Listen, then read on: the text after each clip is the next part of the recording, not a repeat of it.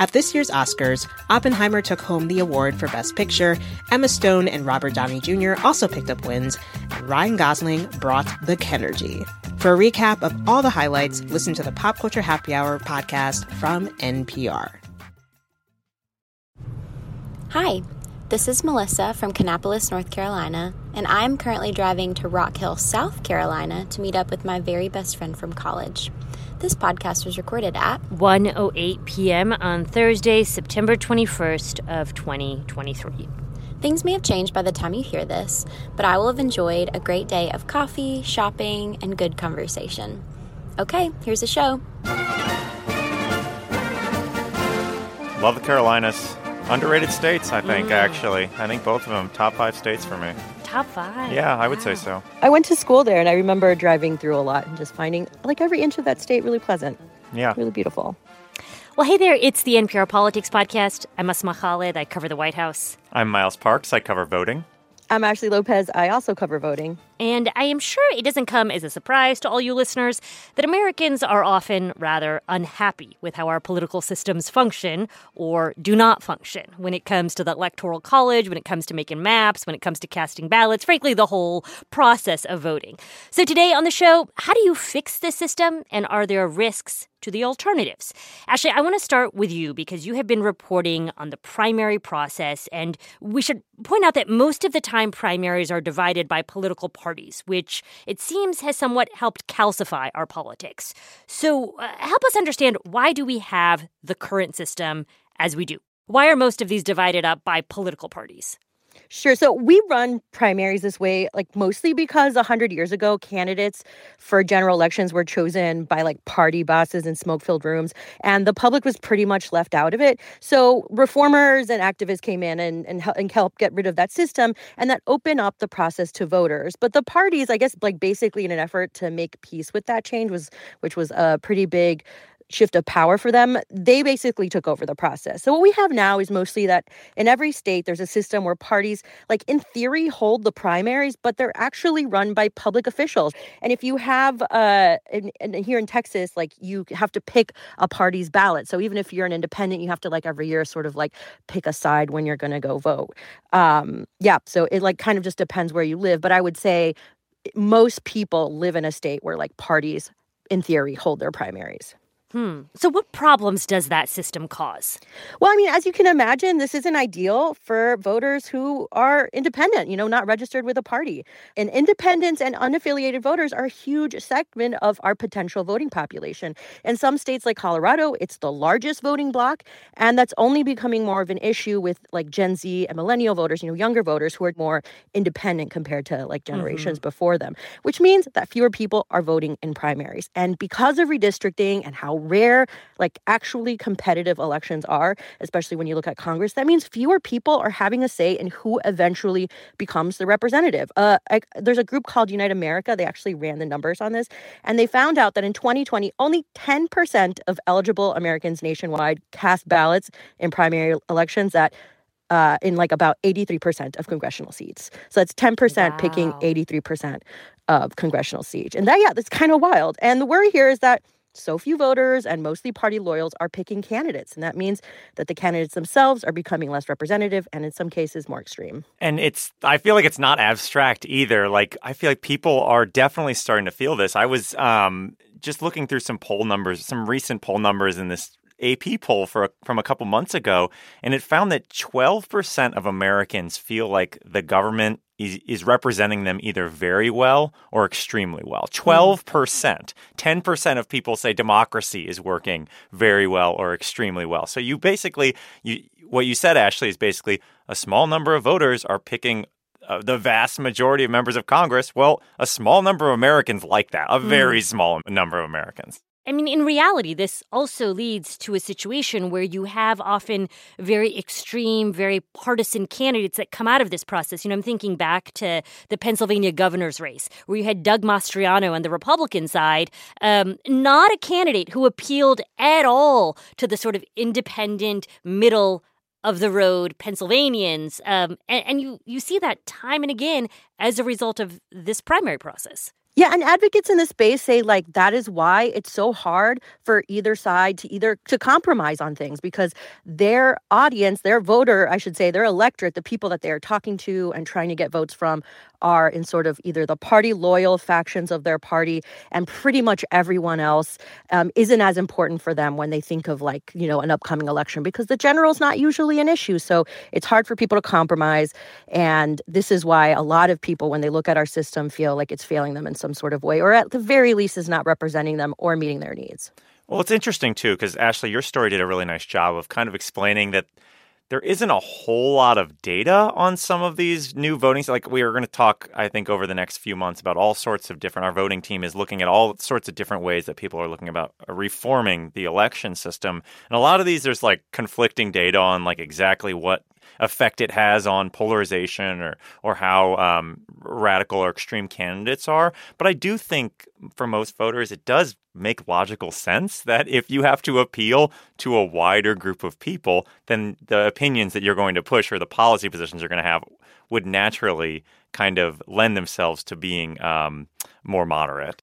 So, Ashley, let's talk in more depth then about what your reporting found. There are some states that have nonpartisan primaries, and presumably that is what it sounds like, and that it is open to candidates of any political ilk. But help us understand how these primaries work. Yeah, so right now we currently have 5 states that run federal or statewide nonpartisan primaries, right? So that's California, Nebraska, Washington, Alaska, and Louisiana. So a pretty big swath of, kind of very different states there. And in these systems, how it works is all candidates from all parties are listed on the same ballot, and voters can vote for any candidate regardless of party. And depending where you live, like either the top 2 or the top 4 vote getters, or Louisiana has a kind of different system where if you win the majority outright, there's not another election. And then, but if you are like one of the top 2 or top 4 vote getters in that system, you move on to the general election. And proponents of these systems say they force candidates to run differently by appealing to not just their party, which was what we were talking about, the sort of system that everyone is in right now, but instead they have to appeal to independents and maybe even voters from the opposite party in order to get enough votes to move to their top 2 or top 4.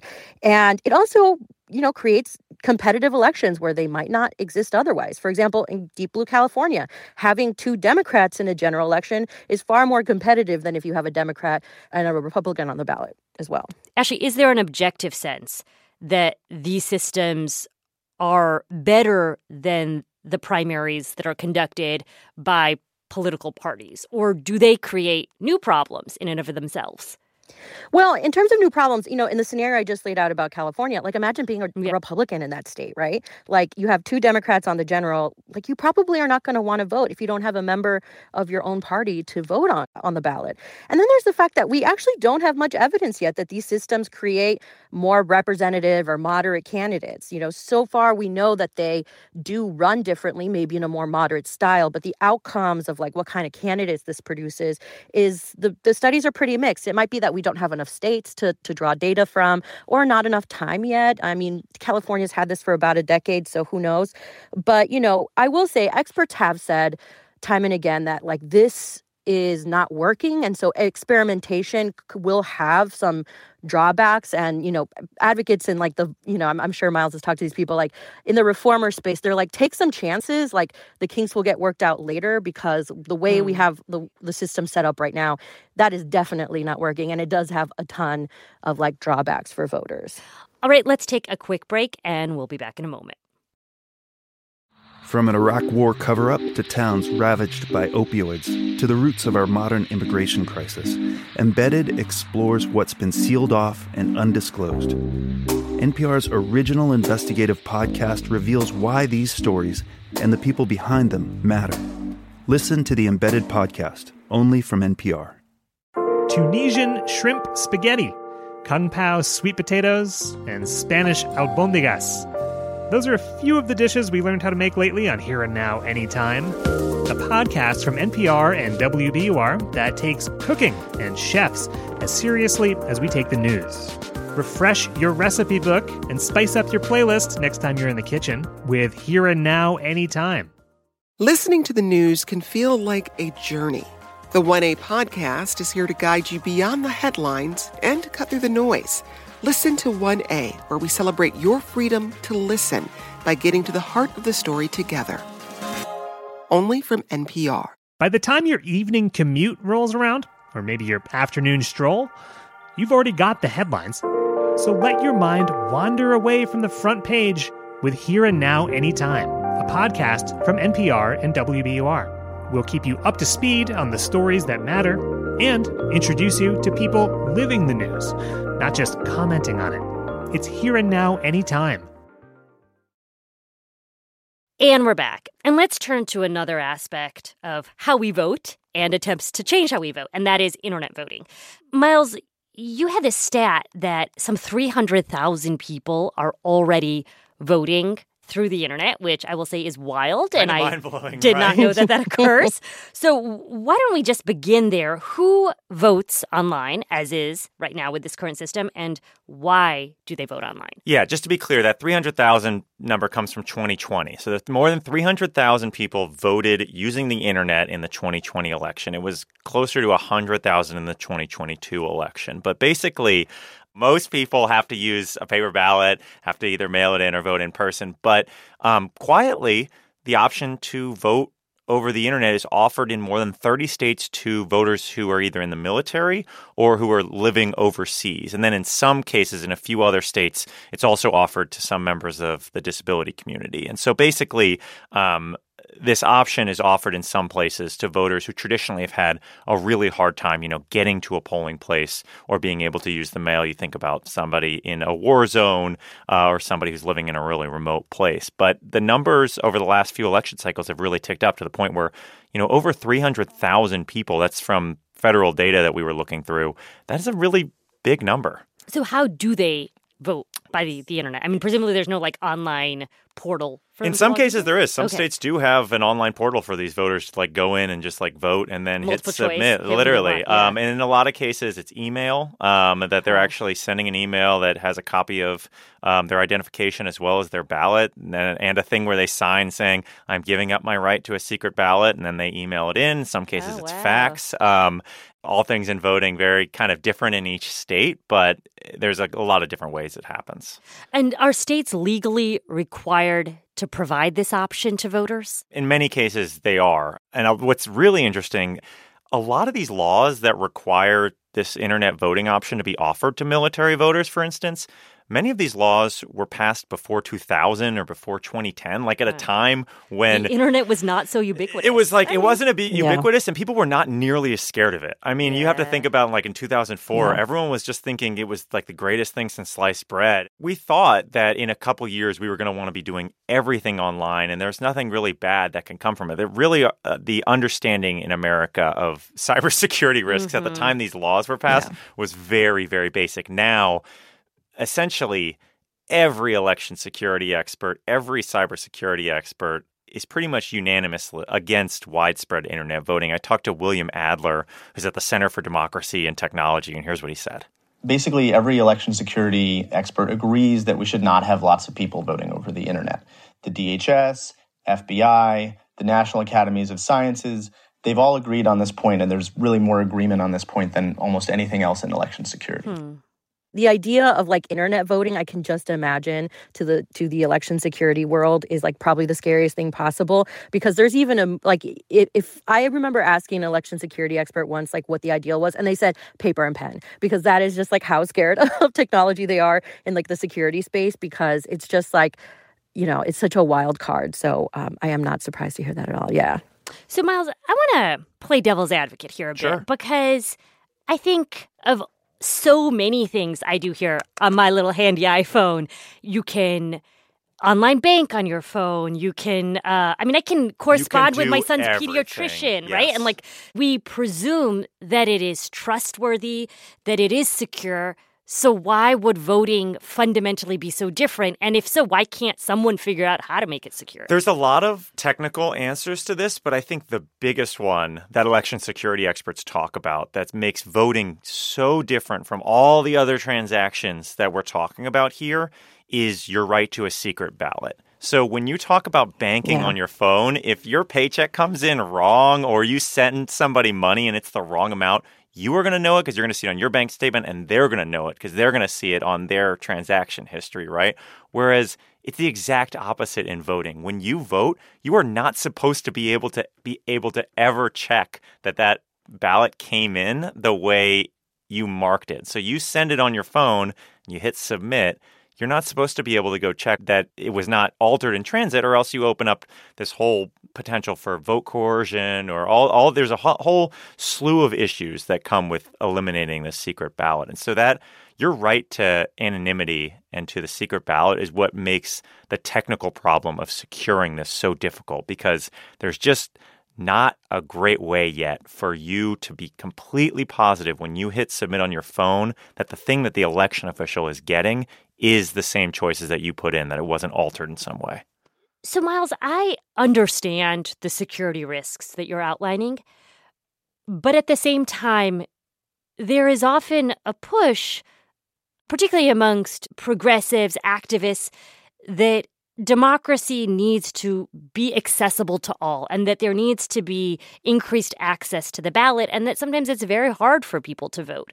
And so how do you counter, or how do you weigh the risks compared to the accessibility benefits of online voting? I think it's important to understand that when we talk about voting, there is always, in almost every election system, you trade off accessibility for security. Like, generally, that is like one of the truisms in voting, is that as you make a system more accessible, it usually becomes less secure. And as you make it more secure, it usually becomes less accessible. And so there are constantly, in all different facets, all these different ways that election officials and government officials are trying to weigh these two things and make your system more accessible, while we're also at a time of intense distrust of elections in the U.S. And so what election security folks say is like, yes, we want to make the system as accessible as possible, but we were all there the last few years. There is a huge population in this country who already doesn't trust election results, even though they're on paper and in many cases were hand counted in recounts and audited. And so adding the online voting aspect of this, where it's just really hard to convince people that election results are what you say they are, it kind of throws a wrench. All right, well, let's leave it there for today. I'm Asma Khalid. I cover the White House. I'm Miles Parks. I cover voting. And I'm Ashley Lopez. I also cover voting. And thank you all, as always, for listening to the NPR Politics Podcast.